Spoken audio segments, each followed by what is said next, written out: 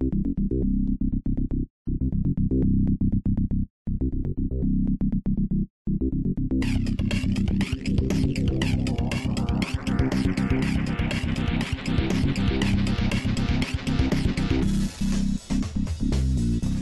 guys, welcome into Film Tank. On today's bonus episode, myself and Nick Cheney, Hello. who is here, just the two of us, will be discussing the brand new, not yet released film, Me and Earl and the Dying Girl. Nick and I got a chance to get into a special viewing of this last week, and we thought it would be cool to talk about it since it doesn't technically come out until June, and we're recording this in March, so don't have a lot of chances to see special screenings around here, so this was kind of a cool opportunity for us. If you want to email the show, filmtankshow@gmail.com is where you would do that. Also, you can find all of our episodes on our website, filmtankshow.com, and also at iTunes and Stitcher if you want to use either of those. And if you want to get a hold of us on social media, Twitter, Facebook, and Instagram has our account at FilmTankShow. So the usual other two guys who are here with us aren't here today because they didn't see the film, and it'd be kind of weird if we were just talking about it and they were just sitting there being like, so, okay. So this was kind of a cool opportunity that we had to see this at a previous screening, which preview screenings usually happen a couple weeks before a movie comes out. There'll be events where you can go and see it, and if you get invited to, or you have to win some sort of contest, where it was bizarre because it was 3 months before the film actually came out. And I think that has a lot to do with the fact that obviously 20th Century Fox picked it up after it did so well at Sundance, so because they gave us surveys at the end, so I'm sure they're trying to figure out how to market it before it comes out. Yeah, so that was very unique and interesting, and I enjoyed the experience of going to see it, and we'll get into more about the film too, but it was definitely interesting for me because I had never had the opportunity to go to an actual theater and see a film months before it comes out to the general public, so that was pretty awesome. Also, we're going to have this first part of the episode where we're not going to be revealing spoilers necessarily. I mean, we'll talk about characters and performances and things about the movie, but we won't give away things that people could think of that would ruin the plot or anything like that. And then we'll have a second part of the episode, which they'll be separated when you go to look it up, and you'll be able to listen to the second part. So anyways, this film, Me and Earl and the Dying Girl, premiered just in January at the Sundance Film Festival, and did very well, won the top prize there, if I'm correct. Yeah, the Grand Jury Prize. Yeah, so a lot of people loved it to see her at Sundance, as directed by Alfonso Gomez Rejon, I think is how you say Rejon. I'm not sure how. He's kind of somewhat of a new director, so he has not done a lot of things that you have seen. He's directed some episodes of American Horror Story, but he's really not done that much in terms of film. So, but anyways, this film, Me and Earl and the Dying Girl, if you do not know about it or you haven't read the book, which is out there, is about a teenage filmmaker who befriends a classmate with cancer. And it's a really simple description, but I think it's kind of a simple idea in this movie. So usually we start with you, Nick, and we only have the two of us today, but why don't we start with you and keep with tradition, see what your initial feelings about this film were. Yeah, this is, I gotta say, winning the Grand Jury Prize does not surprise me after seeing it, because, and I don't want to say this in a negative way, but this definitely seems like a movie that has such a baseline of competence and just, I would say talent involved and whatnot, that I would be hard-pressed to find somebody who just didn't like it, like, outright. So I think that's kind of where it factors into why it was such heavily praised and whatnot, because it's just one of those crowd-pleasing movies. Like, it just does a lot of things right. It's not a perfect film by any means, but it's not going out of its way to alienate its audience, I think, is a way to describe it. So in that vein, I did have a lot of fun with it. I thought it was very good for the most part.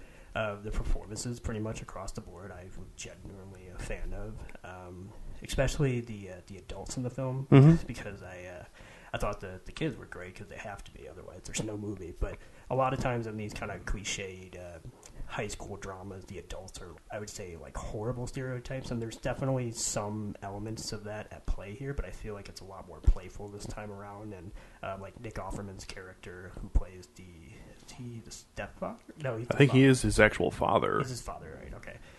But like his character is obviously like a very funny and kind of exaggerated character, but there's also some moments of levity where he's just trying to be in his child's life, which I feel like it's relatable at it, for any parent, obviously. But in general, I thought that the best thing I can say about this movie is that on the surface, it looks like a lot of movies we've already seen before. High school comedies, cancer dramas, and we've even had a mixture of those too before. But what this film does get right, besides the fact that it just does have a genuinely endearing protagonist, is that there were so many moments when it could have basically took a left instead of a right and went into the familiar territory that we are used to. And it kind of, I would say, with much more withholding and restraint than I thought it would be. So, yeah, I mean, there's some problems with it. Sometimes, like, even though I just said that, but sometimes it does feel a little too overly familiar or whatever. But the general gist of it is, for me at least, that it actually was treating both its subjects and like cancer and growing up with the kind of a levity you don't see in a lot of these films these days, because it treats the children like children instead of like children trying to become adults. And there was just some great moments where, like, this is like the anti The Fault in Our Stars, because I watched that last year and I was not a fan of it. And one of the reasons was because that movie to me felt like it was disingenuous in a way that it felt like a movie about people dealing with illnesses written by a person who's never had an illness. Like, there's something so inauthentic about it that I just couldn't put my finger on. I haven't done research or anything like that into the book or whether the author knows somebody or dealt with it or whatever, but it seems like he or she did, because it just felt right on, as far as there were so many moments that, like, even myself, I haven't had cancer, but I've dealt with hospitals and illnesses and what. Yeah. And there were moments where I saw myself in that character or that character, because that's how people react. Like, it's not just like a solemn, conversation. It's like you get angry one moment, you're ecstatic the next, because you just have no control over your emotions. Well, and another thing, you're talking about having familiarity with the subject matter, and I feel like I'm 27 years old, and I feel like when most people get to their mid-20s, they've at least had some sort of, they've either had a friend or a relative or somebody not necessarily have cancer, but have some sort of health struggle. But I could totally see being 17 years old and that's just never been an issue, whether you don't have grandparents who they don't have health problems or whatever. And the main character, who is Greg in this movie, and he is played by Thomas Mann. I feel like the thing that makes this movie interesting too is that it's a little bit of a cliche, but he kind of gets thrown into this world of hanging out with Rachel, the dying girl, who is played by Olivia Cooke. It's not really his decision, but I feel like that's the interesting dynamic in this film, that his mother pretty much forces him to go hang out with her. And at first, it kind of is cliched awkwardness, but as the movie goes on, we get to know more about their relationship and about his relationship with Earl, too, who's the other main character in this movie, although he's not really that much of a main character, which was kind of odd to me. But yeah, he kind of almost stands in for what usually the parental roles play in these kind of movies, because instead of the big scene with Greg going to his parents and like them giving him sound advice, it's actually just his best friend, who basically at one point tells him he needs to grow up and he needs to stop thinking only about himself and whatnot. So I thought that was actually kind of refreshing, that it just came from his friend and not from his parents, because in real life, as much as parents obviously can be helpful and whatever, usually you bare your soul more to your friend than you do to your parents, especially when you're a teenager. Exactly. So that's why I thought that was actually one of the more authentic beats of the movie. What you were saying about how, which I completely agree with, about how sometimes a movie does feel a little like overly cliched and whatnot, like when he's thrown into it. I do think that what saves this movie, and even in those moments, is that it still has like an air of playfulness, because when he is thrown into that, there are some hilarious title cards that say like day one of doomed friendship. Yeah. So it's kind of like it's both. It's like it goes down that route that we've seen before, but it's also tongue in cheek about it. So that way it knows that what it's doing is not revolutionary, but it is pretty emotional by the end. Yeah, and and I can't really haven't given my first thoughts on this movie yet. Yeah. But I was also a fan of it. I guess kind of not the problem with it, but this is one of those films where I hear so many great things about it, and then you go in and expecting it to be this amazing experience, and not that it wasn't, because it was still a really good movie, but at the same time, it wasn't something I would call like a classic or anything like that, especially after just one viewing. I do think that this could be a film that could benefit from seeing multiple times, because there are interesting dynamics between the characters and the parents and the teachers. And the teachers in this movie are also interesting because I feel like they're not stereotypes of what you would see in normal teachers, which was awesome. And a lot of the smaller characters stay further and further away from stereotypes, which is usually the opposite, which I really enjoyed with this movie. Yeah, no, you could definitely tell why he, like, you know, finds these outlets in, like, his one teacher played by, what's his name? The guy from... Jay Bernthal. He's the guy who was from The Walking Dead originally. He played the character... Is that who we're talking about the same person? The guy with the soup? Yeah. That's what he was also in The Wolf of Wall Street and in Fury. Yeah. Okay, so I am thinking of the right guy. Yeah. But no, it's like characters like that they have their quirks, and yet they also feel like the most down-to-earth people in the entire film. Mm-hmm. So it makes sense when, you know, you have that cliche of, like, the younger kid hanging out with the older teacher, you know, outside of classes. It's not as creepy as that sounds. But like, that's where they eat lunch, like in his office and such like that. And it actually kind of makes sense once you actually meet him, because he would totally be that guy in Greg's, like, let's say, that time of his life, but he would be appealing as far as, like, he thinks like he's got it all together and whatnot, and that he can learn so much from him. And in some ways he does, because he gives a great monologue toward the end of the film. Mm-hmm. But there's something about him that, like, no matter how far-fetched kind of like his, like, persona might seem, it was actually kind of great that, like, yeah, like you said, the more tertiary the characters became, the more almost grounded they became somehow. Mm-hmm. Kind of wanted to not switch gears necessarily, but talk a little more about the filmmaker aspect of this movie between Earl and the main character Greg.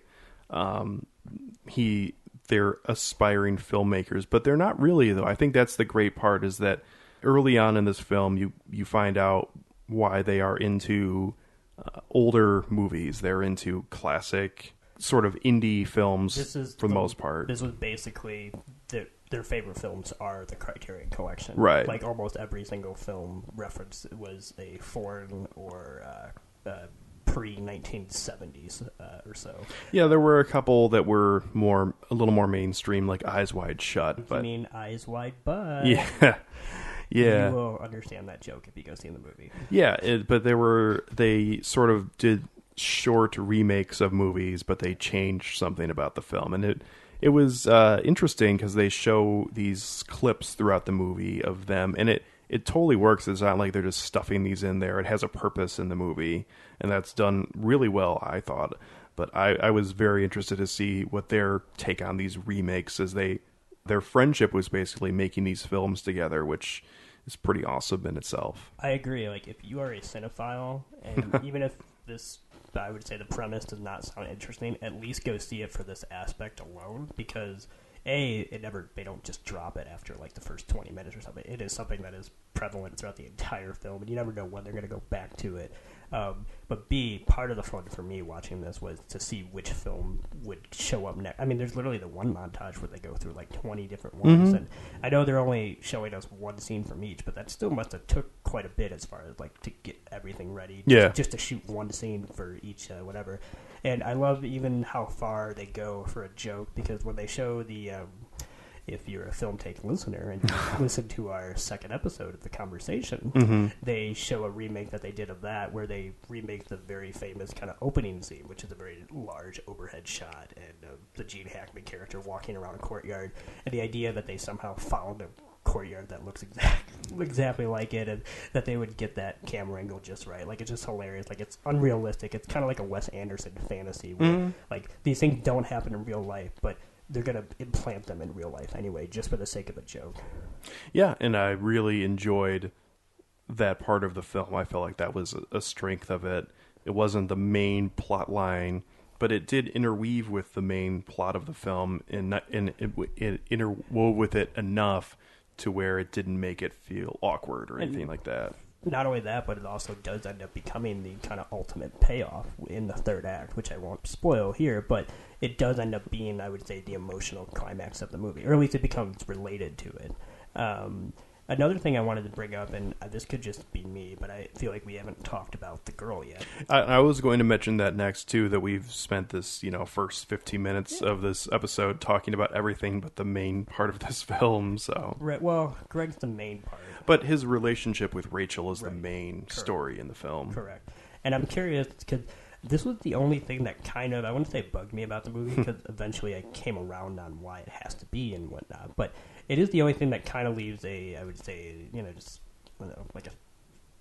it's weird because Nathan Rabin of the AV Club once coined the term Manic Pixie Dream Girl, which describes all those ridiculous indie movies like Garden State was kind of the first perpetrator of it, where you have some messed up male and a basically psychotic woman comes into their life. Like, you would not accept that behavior in real life, but they're so whimsical and they're so, whatever, that they fall in love or whatever, and basically fix the man. And, that's their sole purpose in the script. Mm-hmm. I wouldn't say that Me and Earl and the Dying Girl in any way becomes that, because Rachel never feels like a caricature. However, there is something a little sick about the idea that, her, her illness, shall we say, and is only really there to make Greg a better person. Because, unfortunately, by the end of the film, we don't know too much about her other than her illness. Right. We know a little bit about her mom, because who's played wonderfully, I think, by Molly Shannon. Yeah. When I first saw her, I thought that was going to be one of the worst parts of the movie. But actually, despite the fact that she's playing a over-the-top character, it was more dialed back than I thought it would be. Mm-hmm. I think if you consider, of course, what's happening in her life, it's almost understandable. Mm-hmm. But yeah, we don't get to know Rachel in the same way we even get to know, Earl even. Because, he narrates stuff about Earl and, about his upbringing. Even if it's, barely there, it's still there. So it's just weird that, this movie is not concerned with Rachel whatsoever. It's only concerned with Greg's relationship with Rachel. And there's something weird about the idea that it kind of got this myopia look, because once Rachel is no longer important to Greg's journey, she disappears from the film. And I'm not going to say, of course, why she disappears or anything like that, but she just completely drops off the face of the earth because Greg is no longer interacting with her at that point. So I just thought there was some weird script choices, and I don't know if it goes back to the book or not, but that was the only thing that I felt like we didn't need to have her be more defined, but it would have been great if they could have been telling two parallel stories, one of Greg and one of Rachel, because there definitely, I think, was room for it. I mean, it was a short film, and I feel like just even 10 more minutes of getting to know Rachel, how come we never got a single scene of, how Rachel was dealing with this without Greg there? Something like that. Well, and I think you kind of hit on that already, where the story is solely about Greg, and the kind of mood of the film changes as his mood changes, which is... There's a couple different ways you can take that. It's a great filmmaking choice where the film tone and the actual what the film is, whether it goes from a comedy to a drama to whatever, it is and it isn't for me, because I feel like I want a film to commit to what it's trying to be. And this film, which the first 30 minutes of it I absolutely ate up, I thought were great. It definitely tried to be very meta, I would say, in the early part of the film, and there were parts of the film that came alive that were very interesting. That it's almost like imagining things that aren't actually there, but they're really there, and I just love that kind of stuff. There's a great kind of blending of fiction and reality. Yeah. In the beginning, that the film definitely kind of became less interested in as it went on.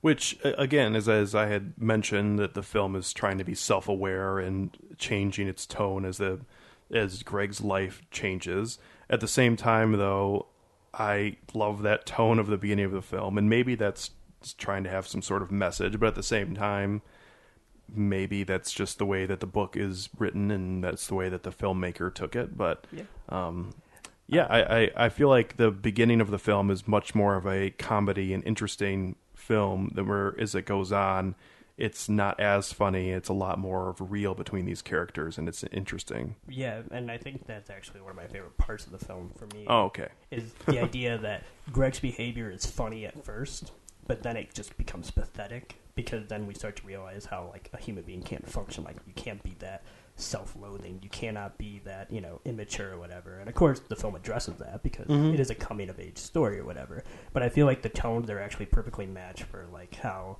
somebody like Greg, why would you want to hang out with him, at the first 10 minutes, because he's hilarious, whatever. But after a while, you're just like, Jesus Christ, shut the fuck up. Yeah. And, of course, it does take somebody like Rachel and her predicament for him to snap out of some of those behaviors and whatnot. Yeah, I was going to say there's some interesting use of, like, claymation in here, which does tie into the theme, well, not the theme, but the practice of him making movies, because he uses it in some of his movies, too.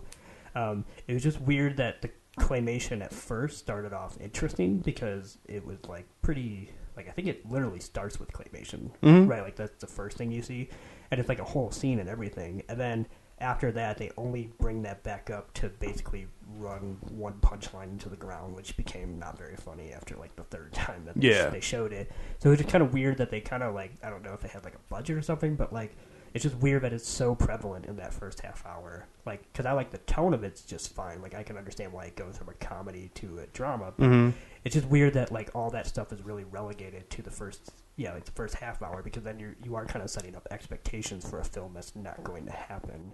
Well, and Greg's character tries to be that person who is liked by everybody, but doesn't really have many close relationships. But is liked by nobody. Yeah. And he kind of goes through the stereotypes of a high school, and I would totally not have anything against what he was saying, because there are definitely cliques when it comes to high school and any kind of school, in fact. But high school is probably the most prevalent with those cliques and stereotypes and things. Right. But also, he actually has a real relationship with somebody when it is Earl, and then later in the movie with Rachel, and I guess that's where the title comes in, Me and Earl and the Dying Girl. But I feel like that was a part of the film for me, that not that the title means everything, but that it wasn't like they had like a close-knit relationship.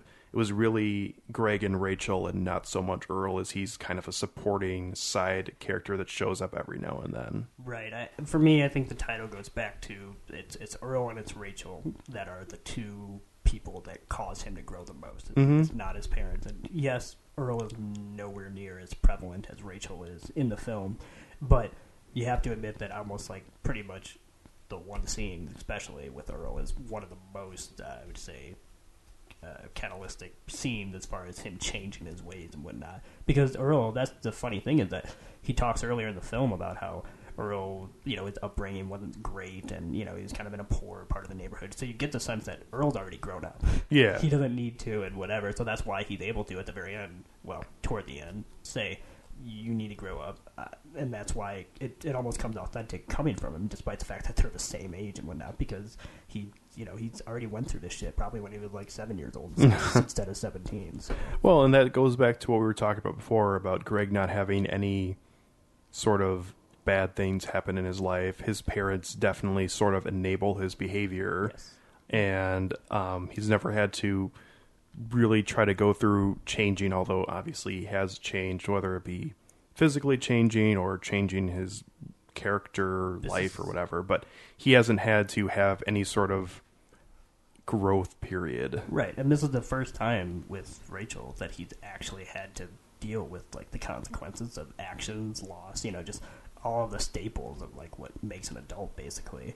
There's even a great scene where he sort of tells Rachel how to get out of situations, whether it be playing dead, which is interesting when you're telling someone who has cancer that they should play dead to get out of a situation. Yeah, those early scenes are both kind of hilarious, because you just don't see that normally in a cancer dramedy or whatever, but yet also extremely uncomfortable, because you're laughing, and then you're also thinking, like, this is probably, no matter how funny it might be, not what you should be saying to Rachel and whatnot. Right. One last thing that I do feel the need to mention the fact that like we were saying, this is a little bit cliched, and your staples of your high school coming of age drama are there, but it does, thankfully, I would say, make the biggest right turn when it could have, which is the whole him and Rachel are always platonic. It is never even hinted at that they were going to get together or anything like that, so I'm not spoiling anything, but this is truly just he met one of his greatest friends in Rachel and whatnot. Now, there are a few moments where he basically lampshades this trope because they have like little moments where like they're about to kiss or something, and then it just cuts back to reality, and he said this is not that kind of movie. And that kind of stuff did start to piss me off a little bit because of the fact that it's like, I already am giving you credit for being subversive. Don't tell me you're being subversive, because then it just takes away the effect of it. But thankfully that only happened like 2 or 3 times. Yeah. But I do give it credit that it does not, even like in the, like, by the end of the movie, let's just say that much, that there is no hint that they were ever going to be a couple, that they ever should have been a couple, and I give it a lot of credit for going down that road. Yeah, and that's one of the parts of the movie that is definitely, I wouldn't say different for this genre, because this is kind of an interesting genre that it's hard to find examples of other films that are necessarily like this, where it's a dramedy, but it doesn't take itself too seriously early on, but then it becomes more... It's kind of like Juno. Yeah, and which that's is the dealing film. with a very heavy subject, but also dealing it with a very childlike wit. Mm-hmm. And that's the movie that I always come back to comparing this to, is it's a lot like Juno. Yep. I think the difference in Juno is the 2 characters, the Michael Cera character and the Ellen Page character, are in a relationship. Right. So they have kind of that weird dynamic going on.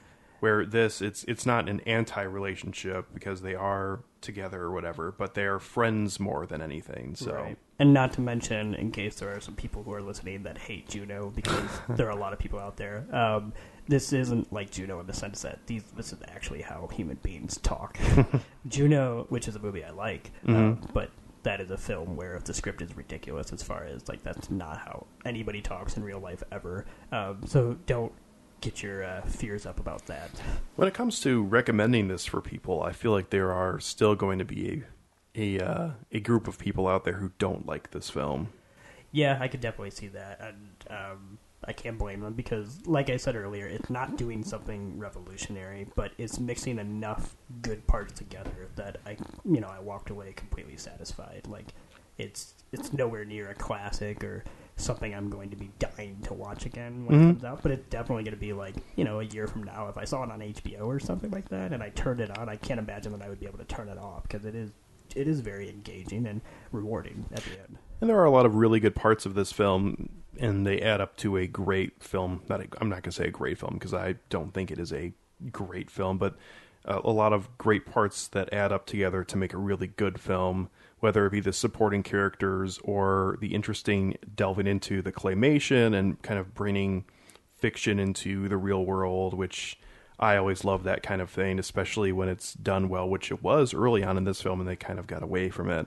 And also, too, this film had a really strong soundtrack as well, so...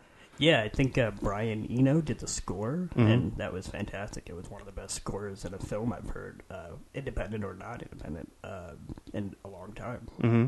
So, a lot of things for this film that are well put together. I don't know if there's too much more we can talk about without giving away more than we should about this movie. No, the final verdict from me is to go see it for sure. And I think you'll at least find something to like out of it. And I feel like it's actually going to be, whether people are going to think it's like a masterpiece, obviously I doubt or whatever, but I do think this will be a pretty buzzed about movie when it finally does get released. And or at least, if not that, I do already think that it'll be a cult movie in the making for the high schoolers that, are looking for their entertainment to be a little more adult, but yet also not like, I don't know, it's like watching those indie foreign films of Criterion Collection without actually having to watch it. Like, you get that pseudo connection of like, oh yeah, it's great because it's talking about things I don't know about and that kind of stuff. Do you want to give a rating here, or do you want to wait for the... No, I'll do it here. It's, okay.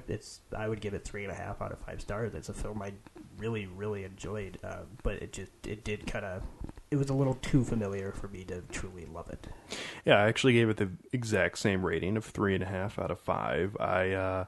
I really did enjoy a lot of this movie, especially the early first act of it.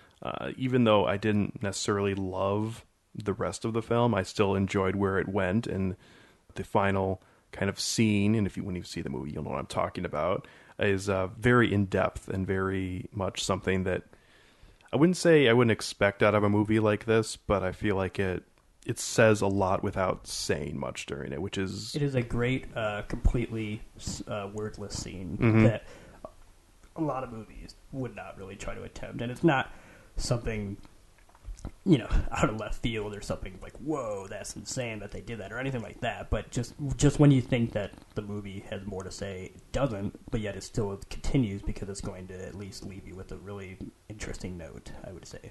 Yeah, there are a lot of things about this movie that I genuinely did enjoy, but it wasn't a perfect film to me at all, and I would not say that I would think it was a masterpiece or anything like that. I enjoyed it, and I do think people should go see it. And when it comes out in June or wherever it comes out to, I don't know if it will ever get a full-on wide release. Depends how they're marketing. Fox picked it up, so if it doesn't, I would be shocked. Okay. This is like, Juno was Fox, Little Miss Sunshine was Fox. Like, okay. Fox Searchlight Pictures usually pick out the one that they're going to, get off the ground and run with. So I'm pretty sure. Do you think it'll be a full-on, like, it will come out wide its first day, or will it be where it starts out at a smaller theater and then it will trickle down eventually? It'll definitely be a limited release first, but I can't imagine after a month or so it won't be at pretty much almost every major chain. All right. That would shock me. All right, very good. Well, Nick and I both recommend this film, so when it comes out to a theater near you, you should go check it out. It's definitely going to have some sort of buzz when it comes out, especially since it won the Sundance Grand Jury Prize, and there are good reasons to go see this movie. And if you want to hear more about it, we'll have our second episode that will be up at the same time this one will. If not, you could always come back and listen to it later after you see the movie and hear more about what we're going to talk about it. If you don't listen to our second part of the episode, thank you very much for listening to this part. And you can always find us on filmtankshow.com or iTunes or Stitcher, and also on Instagram, Twitter, and Facebook as well. So from Nick Cheney and myself, Alex Diekman, thank you very much for listening, and we'll catch up with you again. Take it easy.